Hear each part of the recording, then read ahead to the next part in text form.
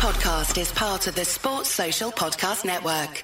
This podcast is part of the Sports Social Podcast Network. This podcast is part of the Sports Social Podcast Network. This podcast is part of the Sports Social Podcast Network. This podcast is part of the Sports Social Podcast Network. This podcast is part of the Sports Social Podcast Network.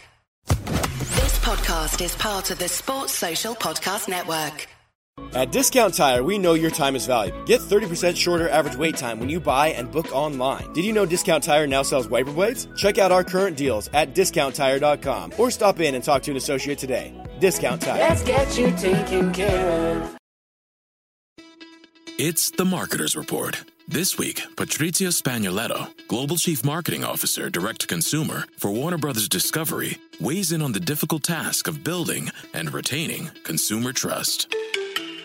Trust is a really hard thing to build and a really easy thing to destroy, and we have to be very respectful about that. Our partnership with iHeart has really helped us build that trust and that relationship with the on-air talent. The best thing for us to do is to build a relationship with our consumers. And if those consumers have a relationship with the DJs that are on air, then we want to build on that.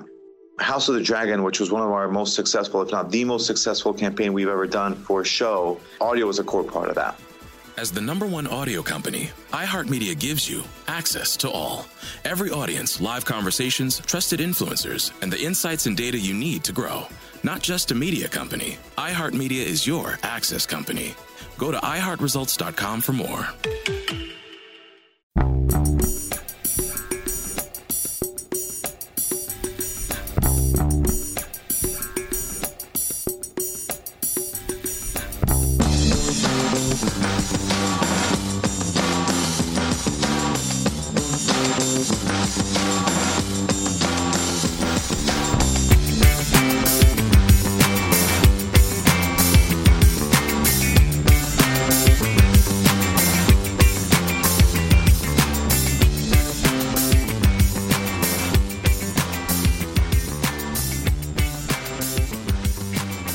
Welcome to A Celtic State of Mind with me, Natasha Meikle, and I am delighted to be joined by Laura Bradburn and Amy Canavan. Hi, girls.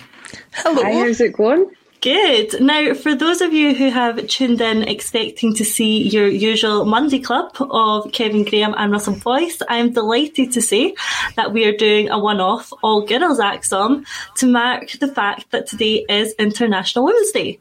So thank you to the two guys for giving up their slot for the day and letting us take over the show. And now we will absolutely get on with the usual show, and there is plenty to talk about, obviously not all of it very positive. But firstly, I want to comment on why we're doing this today, and why us girls are doing the show, the three of us. Because for those of you who don't know, and I think most of you do, today is International Women's Day, and it's a day to celebrate the achievements of women, as well as recognise the fact that there's still a long way to go if we are to achieve gender parity, which is what we all want. If anyone's questioning why we still need International Women's Day, then I encourage you to go to internationalwomensday.com, find out more, have a read, and I'll post a link on my Twitter page. It's something I'm really passionate about. I know the other girls with me are too, and I encourage everyone to be.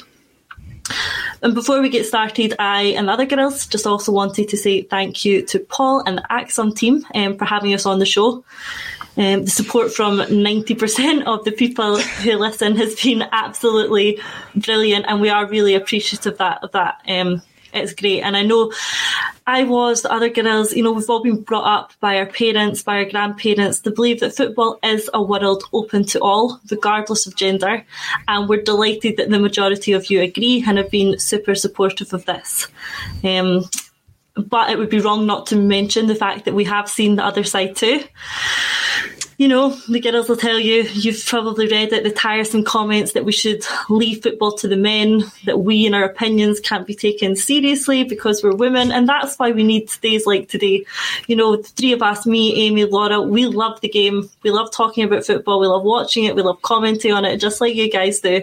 And we need platforms like this, like ACSOM, to continue to give us opportunities to normalise women in sports media. And by doing so, I think we can decrease the sexist comments and just normalise it.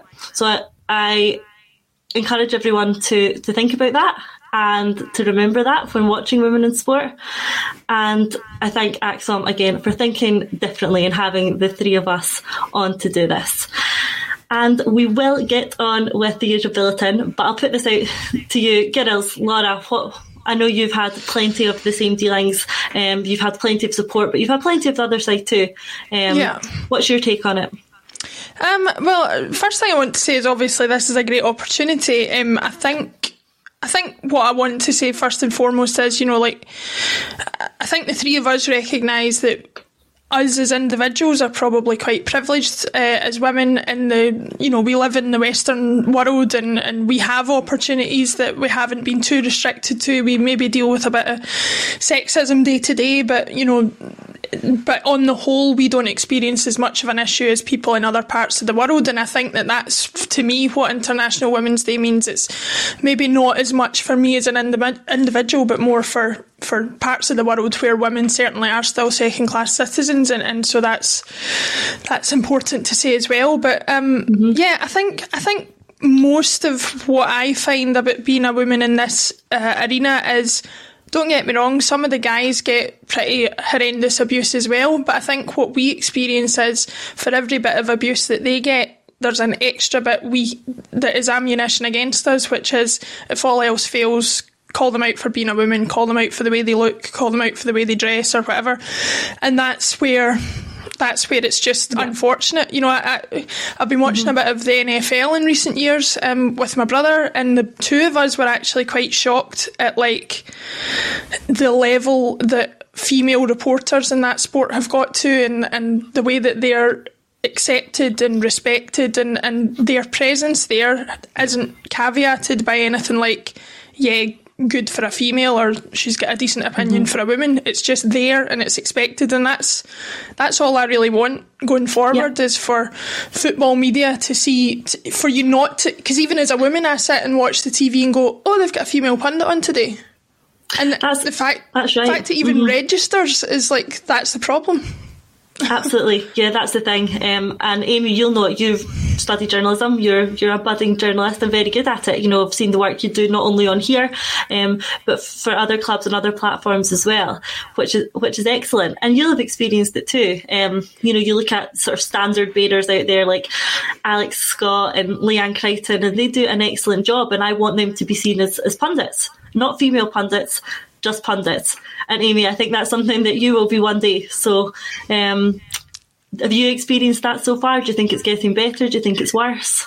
I think it's definitely getting better. I think it's easier in the sense, I think what Laura, just to echo basically what Laura said, International Women's Day, of course, we are privileged. And of course you still want to highlight, obviously, that we're probably victim to a little bit more criticism than the men, but it's not half as bad as what some other women are putting up with across the world. So if it's only just because of the football, then I can sort of take that with a pinch of salt. I think as well, we all do deal with it quite well, and I do think that's probably a credit to ourselves. But absolutely, I think it is easier in this sense. And my generation, that I can look to, I want to be the next Ailey Barber, I want to be the next Hazel Irvine. It's not like, I always just think, imagine being them. They're not looking to anyone to be. So I have these women to look up to. But like you say, Alex Scott, Leanne Crichton, Ailey Barber, they're the trendsetters, and that's just who you want to emulate. So. And they do a great job. They do. I listen to them and I think they're excellent. But so often on social media, you see them getting taken apart in a way that men wouldn't. But I'm grateful that I think we're moving in the right direction. Platforms like this can only help. So again, very grateful for that. And I love doing this show, and I know you girls do too. So, like I said, we will get on with the show. So we will. But unfortunately, it is now time to talk about something even more depressing than the fact that it'll take over 250 years to close the gender pay gap. So let's talk about Celtic. So yesterday's efforts, if we can call it that, were they in the second half? Anyway, yesterday's efforts officially confirmed that the league title will be heading across the city. Now, really, it was just a formality, wasn't it? You know, we've known for months that this was happening. It was coming. You know, you can almost say that have you settled it in your head. We were prepared for it. So, you know, with that in mind, I was actually surprised at how I felt yesterday. It was just a formality. It was just, the sealing off. But I was surprised at feeling as upset and angry as I did. And I think that was largely down to the manner in which we lost it, which has been symptomatic of our whole season. You know, watching those last 20 minutes was soul destroying.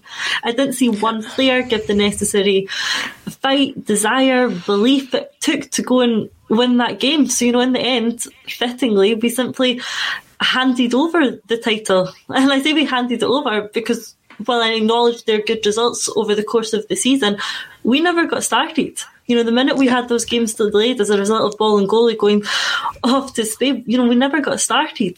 And I'm still angry about that, really. And I think it brought it home yesterday. I'm angry that this was a record-breaking season, and collective failure from the board, the management, the players has prevented us from achieving that history. And Amy, when you look at that performance yesterday, the confirmation that the league is officially gone, what's your take? Were you already resigned, or did the manner of the result yesterday make it worse for you?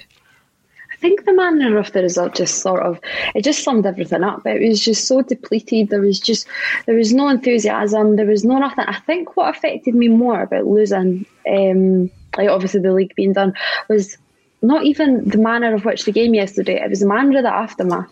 There seemed to be no emotion. There was not enough hurt for me. Yep. And I know that probably doesn't sound the best, but these guys they're not even crouching down to their knees. There's no even any of that falseness, fakeness. Like, oh, I'm crying, I'm sad. It was just like, I know obviously camera angles, you don't see every player, but the guys that they cut in on, these are guys that have been here for 6, 7, 8 seasons out of the 9. You're looking even at, I'm a big fan of Callum McGregor, and I think he does a lot.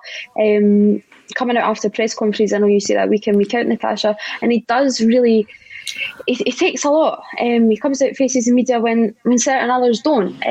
But just the whole attitude yesterday. Now, I don't. It's one of those ones that now I get that these players as well. They probably would have deep down I thought, right, we've lost the league a few weeks ago, but don't act like it. They acted like they knew this was just coming. There was none of this like, oh, if we carry on for one more game, then we could take them to Parkhead, we could maybe try and get a win, and then there would just seem to be no disappointment, and you would never have thought that these guys have just, this was a history break, a potential history breaking season, and they've just lost it. There was no sort of recollection of that at all. Completely agree, and it's something that we criticised, and Laurie, you talked about it on Friday about Frimpong and his attitude, that he didn't seem to get it, and that ties in with what Amy's saying there. After the game, there wasn't the hurt that I wanted to see that the players went through, that the supporters did. There was nothing. It was very, very damp, to be honest. It was all very underflated. There wasn't that upset that the fans were suffering. And that sort of seems to me to be symptomatic of a squad who didn't understand what they'd just lost. And Frimpong's comments tie into that, as Jungle Lion has said in the comments. It looks like the whole squad had the same attitude as Frimpong. Laura, do you agree? Yeah, I think I wanted to actually pick up a little bit on the comments I made about Frimpong last week, because I saw a fair point from somebody who said, we can't expect a wee guy who was born in Holland and never grew up watching Celtic to be as diehard as we are, and obviously that is true. What I do expect, though, is somebody like Scott Brown, who's been there for over a decade, or Neil Lennon, who's been involved in the club in some fashion for 20 years, to be able to speak to these players and say, listen, this isn't like any other season, this isn't like any other club, this is, if we get 10, you are going to go down in history as, we're still talking about the European Cup winning side from 1967. you can put across to these players, your names will go down forever if you can get this one title. We're not even asking you to win a decade's worth of titles. We're asking you to put one more title on top of the 9 that have already been won. And just to echo your comments, I think, and I said it yesterday on the post-match coverage, I was surprised at how disappointed I was, and not to sound too much like Jim with his death by 1,000 cuts that keeps coming up, but I keep saying it's not about losing the league. It's not about the fact that we've won 9 and we stumbled at 10. That's disappointing, yes. But if we'd got to the last game of the season and lost it by a point, you'd have been hurt, but you would have thought, oh, we nearly did it. The manner in which this has been done, and that we've fallen flat in our faces in the way that we have, and that none of them seem to care, is what hurts the most about it. And it's frustrating, isn't it? Because we do get criticised quite often for throwing the toys out of the pram after one bad season. There's plenty of people on social media who come out in support of Lennon and the players this season, saying, we've given you unprecedented success. There's the quadruple treble. There's 9 in a row. Look what we've done. The 10 was always going to be difficult. And I appreciate the history, and I appreciate all the trophies that we've won and the success that we've had over the last 9 years. It has been absolutely fantastic, and those memories will live with us forever. But this wasn't too big an ask. We're not throwing our toys out of the pram because we've lost one league in 10. It's the manner in which we did it, and the fact that the board and the players and the management should have made beyond doubt certain that we would win this league. They should have been 120% sure that we had everything in place to absolutely ensure beyond all possible doubt that this league was going to be won. And they didn't. And they failed to do that, and they failed to deliver something that was very important to the fans. So it's not the case of throwing toys out of the pram for losing a league. It's the manner in which it was done, and it was the failure by anyone at the club throughout the course of this disaster of a season, because it has been a disaster. And throughout it, nobody took ownership. And that's frustrating for me. So it's the manner in which we lost it rather than the loss of the league itself. It's a state of complacency, isn't it? Yes. And I guess you could sort of say that it's been like that over the last few years. Gerrard has been building something at Rangers, and we can all pretend and say that it wasn't, but there clearly was something there. We have seen it, there's still been 5-1s, 5-0s along the way, but that... It's the Marketer's Report. This week, Patrizia Spagnoletto, Global Chief Marketing Officer, Direct to Consumer for Warner Brothers Discovery, weighs in on the difficult task of building and retaining consumer trust. Trust is a really hard thing to build and a really easy thing to destroy, and we have to be very respectful about that. Our partnership with iHeart has really helped us build that trust and that relationship with the on-air talent. The best thing for us to do is to build a relationship with our consumers. And if those consumers have a relationship with the DJs that are on air, then we want to build on that. House of the Dragon, which was one of our most successful, if not the most successful campaign we've ever done for a show, audio was a core part of that. As the #1 audio company, iHeartMedia gives you access to all. Every audience, live conversations, trusted influencers, and the insights and data you need to grow. Not just a media company, iHeartMedia is your access company. Go to iHeartResults.com for more. That was pre-Gerrard. They've talked about this closing of the gap. Now we've all just went, and of course we were all under that impression. Of course, they're not closing the gap, but you sort of, in hindsight, is a wonderful thing. And of course, you can look back now and go, all right, maybe they were. But that's us as fans. The board and the management have not been recognising this. They're the guys that are facing these teams week in, week out. And you've got to be picking up, right, we're not beating this side 5-1, 5-0 now. It's a 1-1, it's a 2-1. There has to be something there. You're watching they bring these guys in. Kamara and Davis is coming back, but we're so complacent, and it was just sort of like, oh well, nine leagues have been done, this one will just be easy. And there was a sheer arrogance as well. I think as well, like I think Paul said it yesterday, I don't think any of us sitting here can say we've got 2 games against Rangers before the end of the season, obviously excluding any potential Scottish Cup tie that might come up. Do any of us think we're going to beat them? I don't. I'm back to thinking the way I used to think when I was a kid in the 90s, where like a victory over Rangers was almost impossible, and when it did happen you were absolutely in cloud nine. Now, I'm not saying it is as bad as that, it's nowhere near as bad as that, but I don't have confidence going into the Old Firm matches anymore. I definitely see like a potential for further slip-ups, and what I don't want, apart from anything else, the gap is big enough already at the top of the table. I don't want it to get any bigger. Yes, absolutely. And I do have serious concern going into that game in a couple of weeks' time. We'd be crazy if we didn't. We've seen the performances and the results over the last month or so we'd be crazy if we felt confident going into that game. And it's frustrating to me because what I wanted to see, regardless, the season was done, but there's positives to be looked at in other angles, and we've got to, because there's no point just writing off the rest of it. So what I wanted to see is I wanted to see Kennedy come in. I wanted to see him assert his style. I wanted to see something a bit different, and I wanted him to go and win the remaining 8 games and then win the Scottish Cup. And you can end the season and think it was a disaster, but there was something there that we can look at and build on. And I'm not seeing that, to be honest. I'm not seeing any positives coming that way. And if I was John Kennedy, I would be certainly worried about my role after yesterday. You know, for me, if yesterday was an addition, he failed it. I was so impressed with the first half. I thought we had a good tempo to our game. I thought that the passing was sharp. We were creating a lot of chances. And, you know, at half-time, I was sitting there thinking that I almost enjoyed watching us play for the first time, and I don't remember how long. I was enjoying it. Mm-hmm. And I thought, okay, we've been nowhere near clinical enough, but I'm seeing improvement. And then the second half comes along, and as we've seen all too often, the performance fell off a cliff. And I have to say, it wasn't aided by John Kennedy in any way. His substitutions were what killed us in the second half. For me, I mean, why take Turnbull off in the 62nd minute? That doesn't make sense. And I think following that, we lost a bit of shape. We lost some drive. And I don't get bringing James Forrest on either. You know, it's great to see him back. And we've missed him a lot this season. We really have missed his creativity, and we've missed a winger that we didn't replace. But this wasn't the game to reintroduce James Forrest. We needed a bit of dig, a bit of push as we went on to win the game. You know, this wasn't a game that we were 3-0 up and we could ease Forrest back into it. He looked off the pace and he gave the ball away too often, but that's understandable given his injury and his layoff.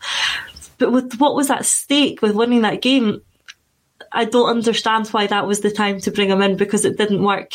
And what else didn't work was bringing Griffiths on for 5 minutes at the end of the game and not giving him a chance to be effective. So, Amy, on the back of that, do you think there is any chance for John Kennedy? Will he be considered for the job, or will he be considered in any capacity following the end of this season? I don't think so. I really don't. And I think all three of us probably got a very few pelters in the last few weeks, maybe saying that we sort of jumped on, we can't have Kennedy part, and people are like, well, you don't really know Kennedy, you have to give him a bit of a chance. No, he's part of the problem. This isn't, Lennon was the front man, but it is a team effort, and you can chuck about all the cliches all you want, and right, fine, maybe Lennon didn't want Kennedy as part of his plans, but at the end of the day, he has been part of it, and Kennedy's been part of it for a long, long time. He's not shown anything in these few games, and I know it's hard to just base him off 2 games, but it's not like it's, and I'm not expecting him to create a miracle, but there's nothing has even slightly changed. I think maybe in training, I think some of the videos that came out of the trainings maybe looked a bit better. Whoopie do. It's not, I'm not here to, if the cones look prettier, like, I want to see a performance, and I'm not seeing that. Like you say, these substitutions as well. Everybody has slated Lennon for not making a substitution until the 70th minute, bringing on the second striker or third striker with only 2 minutes to go. Kennedy is just doing exactly the same thing. Like you say, you're trying to find just a goal here, and when you bring on Lee Griffiths with how many minutes to go? Was it 5 minutes to go, if that? Like you say, Turnbull, this is an issue. Something I think needs to come out of. Why is he only lasting 60 odd minutes? Like you say, he's the most creative player. He's coming off looking frustrated as well, so it's not looking at like he can only make like 60, 65 minutes. And we've been saying that since the beginning of time with Turnbull. So there's just nothing really drastically seems to have changed now. Like you say, if this is an audition, then Kennedy's failing. He's not got that many games, and who knows about the Scottish Cup? That's still just a whole mess right now. So if he's not putting a stamp on things, making it look like he wants to still be in the club in any sort of position. Certainly not managerial for me. And like you say, The biggest thing is it stopping Rangers going invincible? And does he look like the man that's going to beat Rangers right now? I certainly don't think so, because I don't think he can field a team now. I know he's only got a certain amount of players that he's dispensed, but he doesn't like to be getting the best out of these players. It's very true. And let's talk about the players that we have on the pitch and who he's going to play going forward, because now we are in a bit of a conundrum. What do we do from here? For me, what I would like to see us do is give some of the guys a chance. And I'm talking about Ajeti and Klimala. Let's see what they have to offer, because we've not seen it this season. We're persisting with Edouard. Now, Edouard won't be here next season. It's as simple as that. He won't. So the league is done. There's nothing left to play for in the league. Let's see Ajeti and Klimala. Let's see if there's anything to work with there. Let's see if there's any sort of glimmers of hope that they're going to be a striker who can be Edouard's replacement next season. Show us, give him game time and let him see if there could be a partnership, one up front on his own, but give it a chance. Klimala getting 60 minutes against Aberdeen isn't enough of a chance. There is no point in persisting with Edouard when, for the game, yesterday, he didn't look like he wanted to be there. He wasn't trying nearly enough for me. He's not going to be part of next season's plans. So what worse can Klimala or Ajeti do? Let's see them. Let's see if we're going to persist with them for next season, or I don't know, Laura, do you think we're going to eventually have to get to the position where we write them off, write off those millions that we spent and try and recoup what we can in the summer? I think, firstly, to pick up on Edouard, I've heard a lot of people say, he's not long for Celtic because he's a world-class player and he's going to go on and do this, that and the next thing. I have to admit, I quite pride myself on being a Celtic fan who knows the difference between a player who is good for us and a player who is going to go on and do something on the world stage. Van Dijk was that, Larsson was that, Tierney probably was that as well.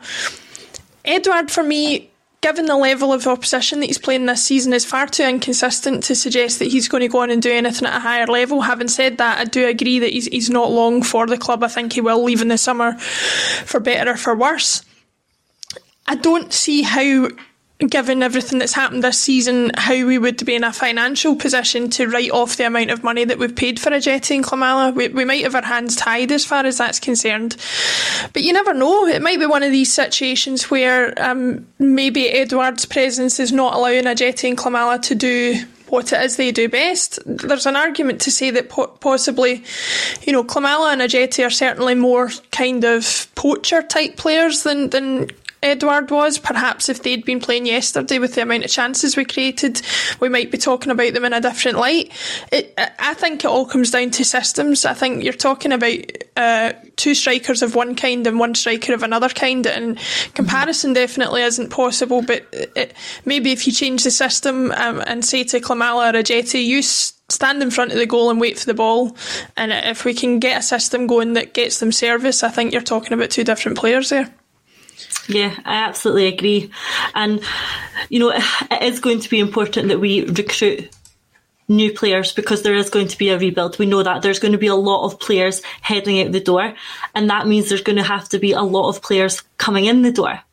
And the risk when you bring those sort of new players into the levels that we're going to have to, and you see the turnover in playing staff that we're going to see, the risk is that creates, a bit of unease for next season. There's certainly a job to be done there into blending and moulding a new team out of a group of new players.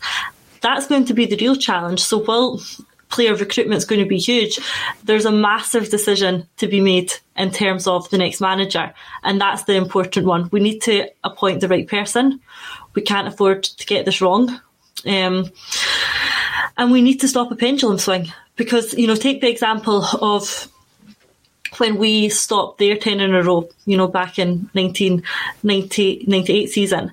When we stopped their 10 in a row, they immediately went out and appointed Dick Advocaat, a manager at that time of stature, who had achieved success. And he went on to win the next two leagues for Rangers, winning a treble and a double on the way. And that immediately, took that title back to them. And we need to do the same. We need to take this back straight away, and we need the right manager to do so. And we just can't afford to get this wrong. The wrong appointment here could result in us losing next season. The pendulum continues to swing in the wrong direction, and the further it goes in the wrong direction, it's harder to get back. And I know it's been talked about a lot on the show, but I haven't had a chance to speak to either of you about it directly. So, Amy, I'll put you on the spot first. Who do you want to see the club appoint? When do you think we'll hear about what's happening next season? And what do you expect the club to do now in terms of new appointments, new manager next season? I'm still going with Eddie Howe. I really am. I just think there's some names out there that you sort of like reach for the stars, and of course I'd love a Martinez to walk in, I'd love a Steve Clark to walk in, but I just do not see that happening. It's a tournament somewhere, I keep battering on about that, but I just don't see that happening. I think that's a really interesting one, asking when. Again, that's put your hand into a hat and pull out some sort of date. It could be anything. It could be, I think if it was like the PR stunt, which I can see Celtic trying to pull out, it will be for season tickets. I really can. I can see it sort of being like the same time. I think Rodgers was announced, maybe even a little bit before. It's a hard one this year because you don't know with the Scottish Cup when the season is ever going to end. It's a tough one to determine, but I do see it happening pre-Euros in that sense before the guys go away. Again, I am pressing for Eddie Howe. I just think it needs to be that new and younger sort of model. I know there's a few foreigners, and to be honest, I wouldn't be too disappointed with him, but I think I keep going back to Tony's point. It just has to be an appointment, not a disappointment. I think that's one of the most accurate things that came out of this season. And if it is a disappointment, then you can just sort of see a lot of people walking away in the sense that season tickets will not be getting renewed. The club will be worried about that. I'm absolutely certain. The season ticket income is a massive revenue stream for the club, and the club have already suffered massive losses on the back of this pandemic season. So they will be very, very concerned about keeping the season ticket holders on side. But whether we have the finances or whether we can attract the right person to be that appointment rather than disappointment will remain to be seen. My concern is that if we're waiting on someone who's been at the Euros, by the time that's finished, there's going to be a very short period of time for them to come in before next season, before the first Champions League qualifier. I was reading earlier today that it's only roughly 100 days until the first Champions League qualifier. Now, that's a very, very short period of time for a rebuild. It is. And we're symptomatic of Celtic is not to be prepared for these qualifiers. And I'm very concerned that we are going to be seeing that again this season or next season. We need someone in as soon as possible so that they can assess the squad, see what they have to work with, bring in the necessary players, get them integrated into the team, implement a new philosophy, change this culture that is apparently so wrong in the club. We've not got time for that if we don't start moving quickly. So with that in mind, and with the season ticket renewals in mind, Laura, when do you think the club are going to make some sort of announcement on this? Well, I think based on the timelines that you're talking about, plus any potential, isolation periods, if those things are still going on as late as the summer, and hopefully not, but if they are, I think you can safely rule out anybody who is an international manager for an appointment, because let's say, for example, Steve Clark. Now, I don't think Steve Clark would touch the Celtic job with a barge pole, because he's said before, regardless of football and things, he's not interested in putting himself in that goldfish bowl, him or his family. So, but is he going to realistically take Scotland all the way to a European finals, their first major tournament in a generation, and then say, actually, no, I'll leave that to somebody else and I'll go to Celtic? You could probably say the same about Roberto Martinez. He's going to want to see how far he can get with a Belgium team that's probably stronger than any Belgian team that's gone into any tournament in recent years. And so anybody of that calibre, or not even that calibre, but anybody in that position, I think you can rule out, because, like we say, we're essentially straight back into high-level competitive football middle of July. I've said from the beginning, and not to echo Amy too much, but like Eddie Howe for me is he's about as good an appointment as you could get. I think in an ideal world I would like a Ralph Rangnick or a Rafa Benitez, but I think that's a bit pie in the sky. I think Eddie Howe maybe has a bit of a point to prove after things kind of declined a bit at Bournemouth, but I think his ideas will be fresh enough with the group of players. He'll bring something new. He's young enough that he might think, well, it's worth a few years going to Celtic to rebuild my profile and then get back down to England, which I think we all have to accept as part of our role as a club, is to provide a platform for people. Just hopefully we can get out of it what we want while it's there. But yeah, Eddie Howe would and has been my choice for a long time, and I don't see any reason why we can't get him. Now, it's something that's come up on Twitter, some comments around this over the last day or so, is that are we building short-term or long-term here? And it's been discussed at length whether we need to put a very experienced manager in place right now so that they're ready for next season, ready for the Champions League qualifiers, and it's a quick fix for next season. Or do we have to think a bit more outside the box on this? Do we have to think of someone or a team who can take us over the next 3, 4, 5, 6 longer periods? And for me, there's an ideal sort of combination that can help us achieve both. And for me, that's Maloney and Martinez. If we bring a pairing like that in, we have, on one hand, the experience of Martinez, who's worked with some of the best players in the world and can come in and be that quick fix that we need and get a squad ready to go for the start of next season. But equally, an appointment like that can be long-term planning. He can stay for this 2-3 year cycle you've talked about, Laura, and then leave and hand it over to Maloney, who will have been working with him over the course of those couple of seasons and who can then take it forward from there. So for me, that's an interesting appointment that could merge those short and long-term options. But if we have to go with one, Amy, if we have to decide whether we're doing a quick fix or a long-term overhaul and rebuild, what direction do you want to see the club going in, and what direction do you think they will go in? It has to be. Everybody wants the long term. I'd be surprised if anybody just wants the short term. I don't, because the short term fix, then we're just going to come back to this discussion in 2-3 years. And do we really want this cycle to keep on going round? I don't think so. I think as well, I think that reaching for the stars is Martinez, Maloney, and what you've said is totally spot on, and I do, and I think that's the stuff of dreams, I really do. But I just think if Martinez goes and has a great summer with Belgium, which that squad are more than capable of doing, there are a lot of top clubs will be looking for a manager this season. I think Colin and I last week on Insomniac, we were speaking about Barcelona. I see Martinez being a fit for Barcelona, if I'm honest. I don't see Ronald Koeman managing to stay around there for too much longer. There we thought was a great team with him and Henrik Larsson. Probably not for Barcelona, but there was that sort of basis there. So I really do see Martinez going to a big job like that. If you get, obviously the connection here is Maloney, but we can say what we want. If the Celtic job or the Barca job, we all know we're going for the Sun. So it's a tough one. It really is. I just can't see it happening either. But I think the long-term plan does need to be in. And if Howe's the man for that, then that's another question. Maybe not. It all depends on... I think we need to take into consideration these COVID times as well. Do people want to be leaving their families? Obviously, Howe's been out of the job for a while now. Yeah, he said he's homesick and he likes the South Coast, but maybe that's changed now. Everyone's sort of been stuck in that area for a long time. So maybe he does want to go away. You don't know these things until they come out on record and really do say it, and we can if, buts and maybes our way through, but we can just see.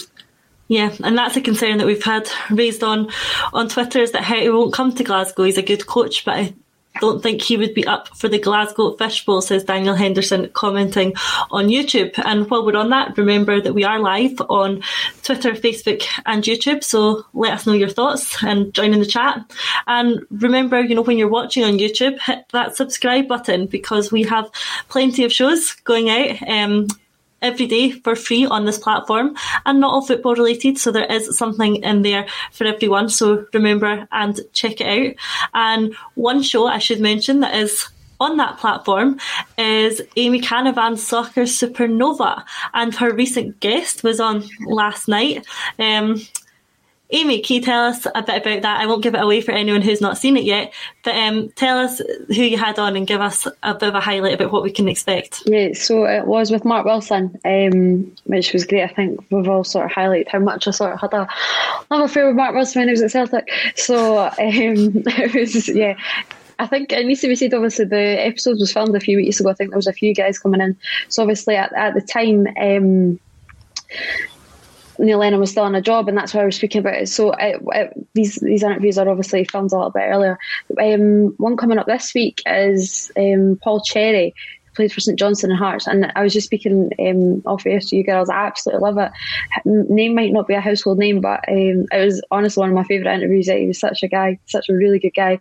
But yeah, the Mark Wilson one, I think Laura and I were just discussing it. Some really good insight on Tony Mowbray, which is quite appropriate at this time.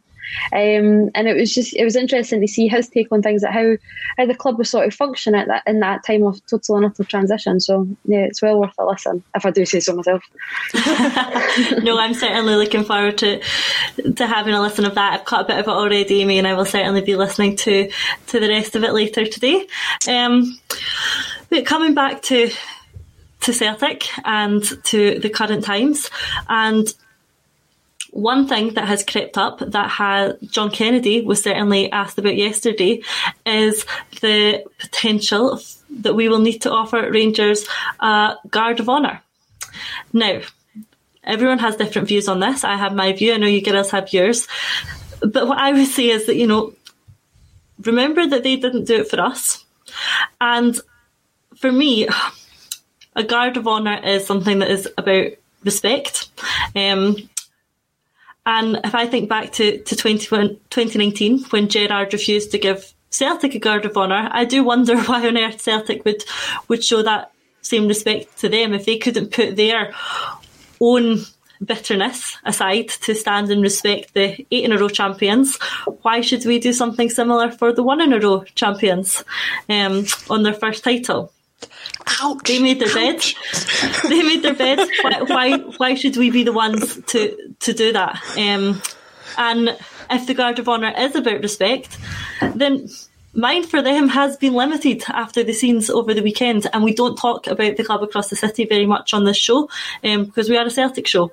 But this story that's been happening over the last couple of days is about more than football, and it's about more than just being an issue that's going to affect football clubs. What happened over the last couple of days affects the entire country. There was blatant disregard for the COVID rules. And I have to say, the failure of the police and the media to appropriately condemn the actions on the Saturday caused the scenes we saw yesterday. And I know that there's plenty of people commenting and watching who have said that they haven't been able to see their friends, their family over the last year. Loads of businesses across Glasgow have closed. People haven't been able to go to family weddings, and thousands of supporters took to the street yesterday to celebrate their club's first title. And for me, that's a massive slap in the face to everyone who's been obeying the rules and to those who have been working so hard on the front line for the NHS. And that's selfish. And I don't have very much respect for that. So bringing this back to the Guard of Honour comments, should we? Amy, what do you think? I've been clear what I think. What do you think? I think it is a tricky one. I totally get everything you're saying. Obviously, they didn't give us one. Two wrongs don't make a right. It's one of those you can take that, swallow that bitter pill and sort of emulate what they've done and just copy them, or you can try and be the bigger person. I know there's comments coming in. We always just sort of have to say we be the bigger person.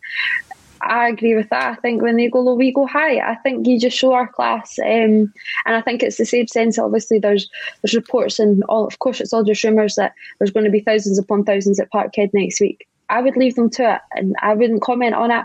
Just let them be shameful, and let all the attention go to them. Don't bring it on ourselves. Don't bring it to our own doorstep. What they do is what they do, and I think I just believe in being the bigger person.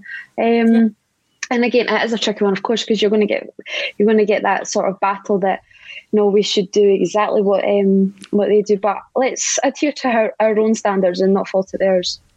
Yeah, and what better quote to use than International Women's Day than a quote from Michelle Obama, who had used in her book, "When they go low, we go high." It's a great quote, and it can be applied to this, as Ashley has done on YouTube. Laura, who are you agreeing with here? Which side of the fence are you going to come down on? I mean, listen, the scenes over the weekend, regardless of who the club was, regardless of who the people involved were, should have been more widely condemned than they were, and I made my thoughts on that clear when I was on the show yesterday.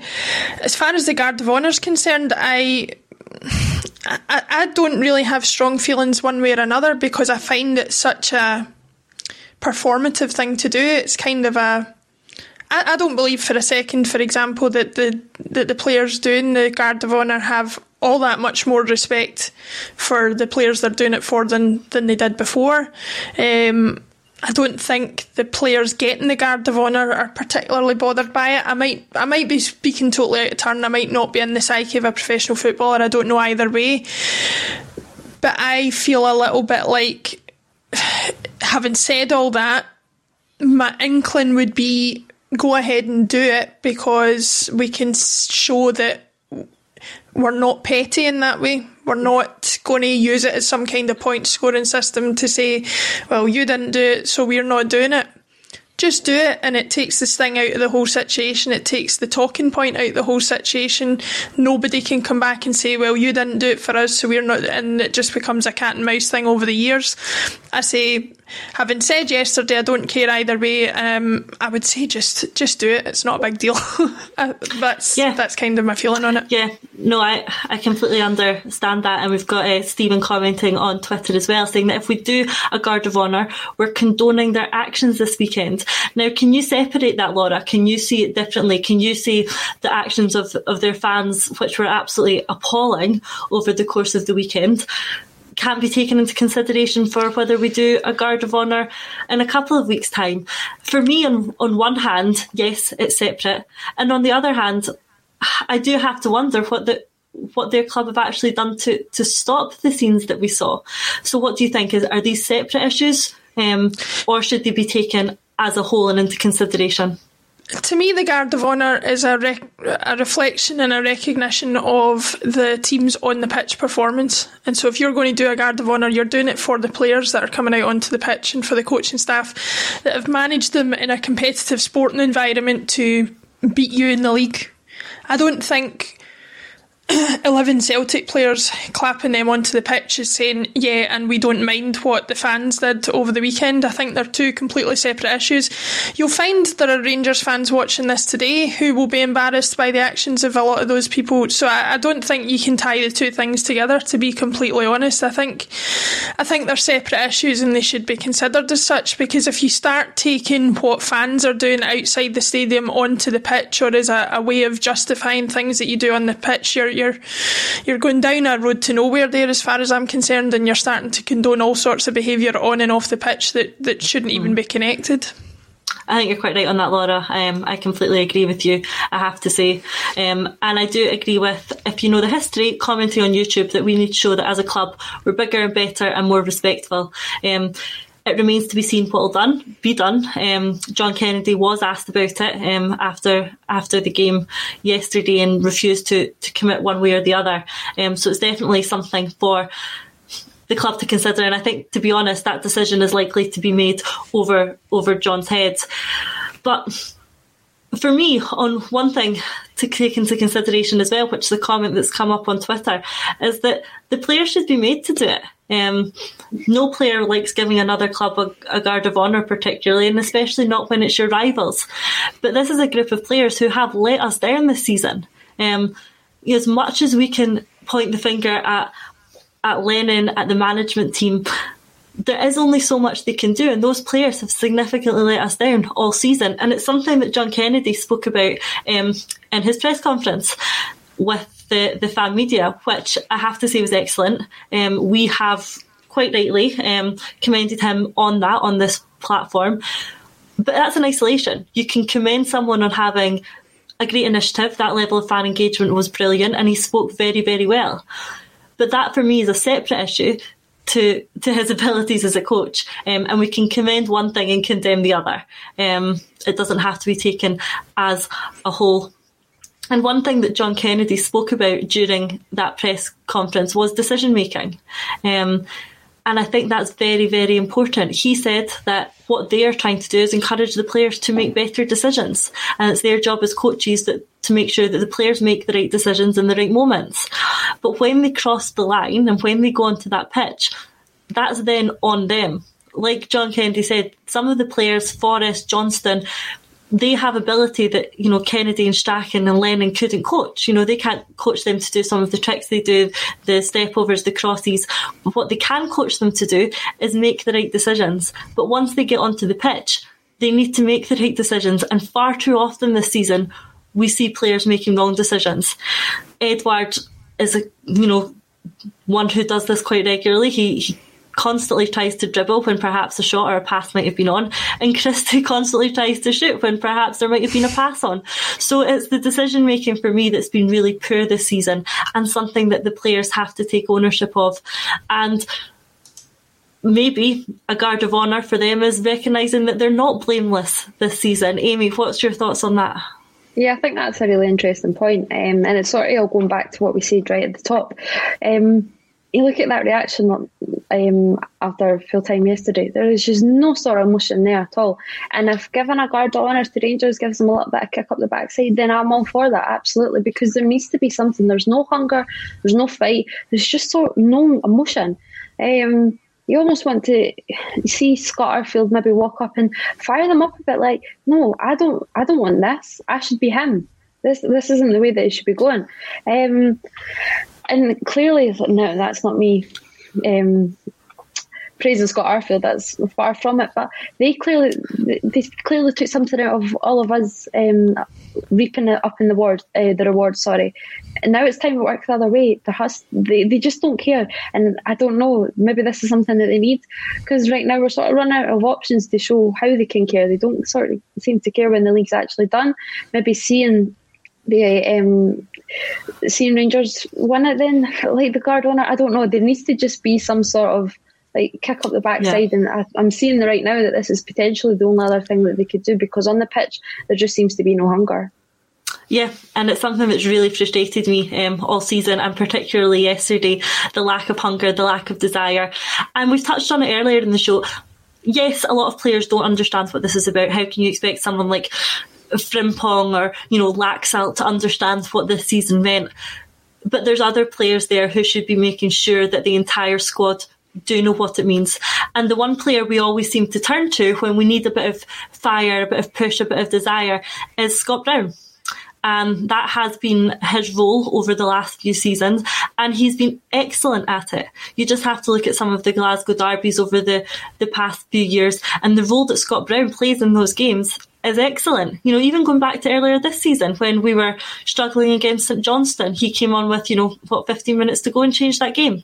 And it's that sort of bit of drive, hunger, desire that we've been missing. And if I'm being honest, I think Scott Brown's been missing it lately too, because he's not offering what he used to. And that's frustrating to see. So it does make me think, and I know he's coming to the end of his contract, what is Scott Brown's role next year? Do we offer him another contract? Do we keep him around at the club? I've discussed this on this show before, and my view has tended to be that Scott Brown is important. If we're going to go through a period of turmoil, a period of rebuilding, then we need players around the club who get it, people who understand Celtic and know their history and love the club, and Scott Brown is one of them. So with that in mind, do we need him there? Do we need him in some capacity? Now, I'm not saying he should play every week, if at all, next season, but do we need Scott Brown, Laura, in some capacity at the club next season? I think this is an interesting talking point, because I think you and I probably represent the exact divide that there is in the support at the moment. I'm much more of the camp that if there's any off the field influence that he potentially has that we don't know about. He's certainly not shown it this season. He's obviously not played as often this season to exert much of an on-the-field influence, and I think if there's one thing everybody can agree on is that even if he gets another year, or if he doesn't, there's certainly not going to be another season where he plays in excess of, say, 20 games or something. So it's more you're talking about his off-the-field influence than on going forward. And for me personally, if we're talking about clearing out other people and there being problems with the culture at the club and that kind of thing, I would include a decade-long captain in that, and I would say that I've no bad feeling towards him. I think he's been a great servant over the past decade or even longer. I personally would like to see a clean break going forward, maybe get him to go and ply his trade elsewhere, get a bit of experience, because you can become too sort of comfortable and sort of within a bubble where you don't know what the struggles are at other clubs, or you don't know what the challenges are at other clubs, and it might do him well to go out and experience that a little bit to broaden his knowledge in that sense, and come back to Celtic at a time when he's got a bit more experience and a bit more perspective on what the game has to offer elsewhere. I certainly wouldn't close the door to him going forward, but I think a few years break, given everything that's happened this season, would certainly be my preference. Yeah, it's definitely one that we're getting a lot of comments in, and I've put some of them up along the bottom. But the one I've brought up at the moment is from Liam on YouTube, who says, I think we could do with having him, but we shouldn't be afraid of losing him. We need a future thinking mentality now. And I probably do agree with that. I think that he would be useful to have around the club, and we just have to look at Celtic's trends with old captains. The last two captains obviously being Neil Lennon himself, who was a coach at the club for a while before being manager over two different spells. And then, you've got Stephen McManus, who is, again, someone who's still at the club in a coaching role and has now been promoted to the first team coaching role. So the club do tend to keep old captains about. And whether we see them doing the same with Scott Brown, I think, to be honest, this is more likely to be Scott Brown's decision. For me, it depends on whether he thinks he's done playing football or whether he thinks that he's got another couple of years left in him, and perhaps then looks to a league like the Australian League and fancies a couple of years over there. And then that probably ties in with what you said, Laura. If he goes away a couple of years somewhere else, then the door's certainly not closed to him coming back. Amy, what do you think? Is now the time to keep Scott Brown and make sure he's available for next season? Or do we accept that it's probably best if he moves on at the end of this season? I think playing wise, I do think Brown's days are numbered. I think on the matter of keeping him at the club, it really does depend who comes in management wise. And as Laura said, it's going to be down to him. Maybe somebody will come in and he just feels that's not my sort of vibe. As well, it is a total rebuild. So it'll be interesting to see, does Stephen McManus stay around? I do believe that there has to be someone in the backroom staff who does have that Celtic connection, if it be McManus, if it be Brown, John Kennedy. But there has to be, exactly. There has to be somebody, especially if you're looking at a Howe coming in, somebody with no sort of Celtic connection. So it's going to be interesting, but I think we're jumping on the bandwagon of Kennedy not stirring the players on enough, or Lennon not stirring the players on enough. In that sense, I think Scott Brown does have to be sort of put into that bracket. He is that leader. He has been here for my entire lifetime. I just can't imagine a time without Brown. That's a slight exaggeration, but it's one of these ones that he does need to be. We do look at him as almost a coach now as well. Of course, he's the club captain, but he does have that coaching mentality. So he does have to take a little bit of the criticism, because when it's all going well, everyone jumps on the Scott Brown bandwagon saying he's firing the players up, he's doing this, that, and whatever. So if you're taking all the plaudits, you have to be able to take the criticism too. So he does have to face a little bit of it this season, that there's the firing up hasn't worked. Now, obviously, it's not all down to him, but it is a team effort. And he's been right in Lennon's pocket, and everything they have done is hand in hand. So when things go well, yeah, we'll be a team, we'll be a partnership. When it's not going well, then the only one that's not at the club now is Neil Lennon, and I'm including Kennedy in that bracket, that he sort of left Lennon hung out to dry a little. Yeah, I agree. And I think it is a whole collection of failure this season. It can't simply be pinned on Neil Lennon because, like we've commented on before, he's not the only one on the training ground. In fact, Kennedy and Strachan are probably on the training ground more. And Brown is that senior influence that you expect to be offering the drive, not only on the pitch during games, in the dressing room and on the training field as well. So I do accept the point that this is there's culpability on all of them this year, including Scott Brown.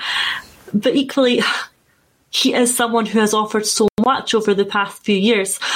So one thing that was mentioned on Friday's show is perhaps Brown remains the club captain in that capacity, playing occasionally, and we have a different team captain on the pitch. We've talked about it before. My perfect choice for team captain next year would be Ajer. I have to admit, I don't think we'll get him to stay. But for me, his reaction yesterday, we criticised the players for not showing enough emotion, for not caring enough.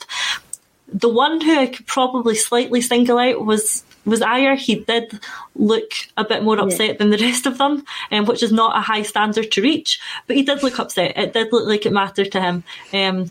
And equally, when we win, it really looks like it matters to him. I think he has bought into this club, and I don't think he's been one of these players who's been trying to force a move and causing unrest like he has been painted to be by some sections of the support. So I do think Ajer would be an excellent candidate for captain next season. But in saying that, Ajer is clearly a very good talent. And he has ambition, of course, and he also has the ability to match that ambition. So I certainly see him being able to join a top club across Europe. Celtic are a top club, of course. I see Ajer being able to play in a top league, the Spanish league, the German league. He will have options out there. Can Celtic do anything, Laura, to make Ajer stay next season? Or are we going to have Callum McGregor as our captain next season? Well, I'm in agreement with you that I think Ajer's probably the only one I would say looks like captain material for as long as Forrest and McGregor have been at the club. Neither of them strike me as having the personality to lead a team in that way. And so they wouldn't be my preferable option. I would be pretty stuck for a captain, if I'm completely honest, if Ajer did go.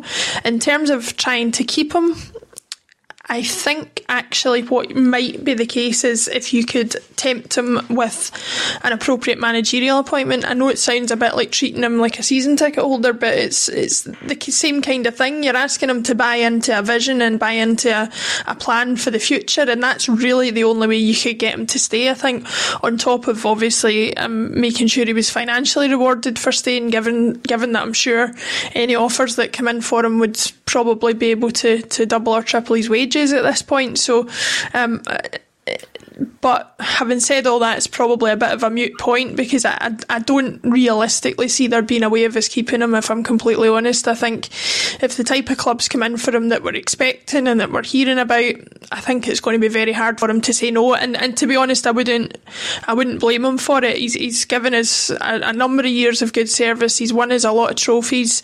He was responsible for putting away that winning penalty to secure the quadruple treble. Like you can't grudge him for wanting to go and try something else, I don't think. So there are a few things we could do, mainly giving him a plan for what the club's progression is going forward, but having said all that, I think it's going to be difficult. I agree, and picking up on a comment from Jungle Lion on Twitter, is a new CEO, a new manager and half a new team. That is a lot of changes in one season, and it certainly is. There's a lot of change on the horizon and a very, very important summer ahead, and one we've got to make sure that we get absolutely right, firstly from the managerial appointment, from the recruitment and from the whole setup. Big changes are going to be afoot this summer, and it's absolutely fundamental that the club don't make any mistakes. But like Roy Keane said, it has been a tough year, but we will bounce back like all great clubs do. And I think that is a very good statement to end today's show on. But before I do, I want to say thank you again to Kevin and Russell for giving up their usual Monday slot, and to Paul and the whole team at Axon for supporting us, for supporting women in sport, and to everyone who's watched and listened to today's show for joining in. We appreciate all the comments. I certainly have very much enjoyed doing this with Amy and Laura today. It's been great, and maybe one day we will do it again. What do you think, girls? Absolutely, I think it's gone not too bad. Gone not too bad at all. Maybe we'll take over one day after all. So I'll end that today by saying thank you for listening, and happy International Women's Day to everyone. Thanks, girls.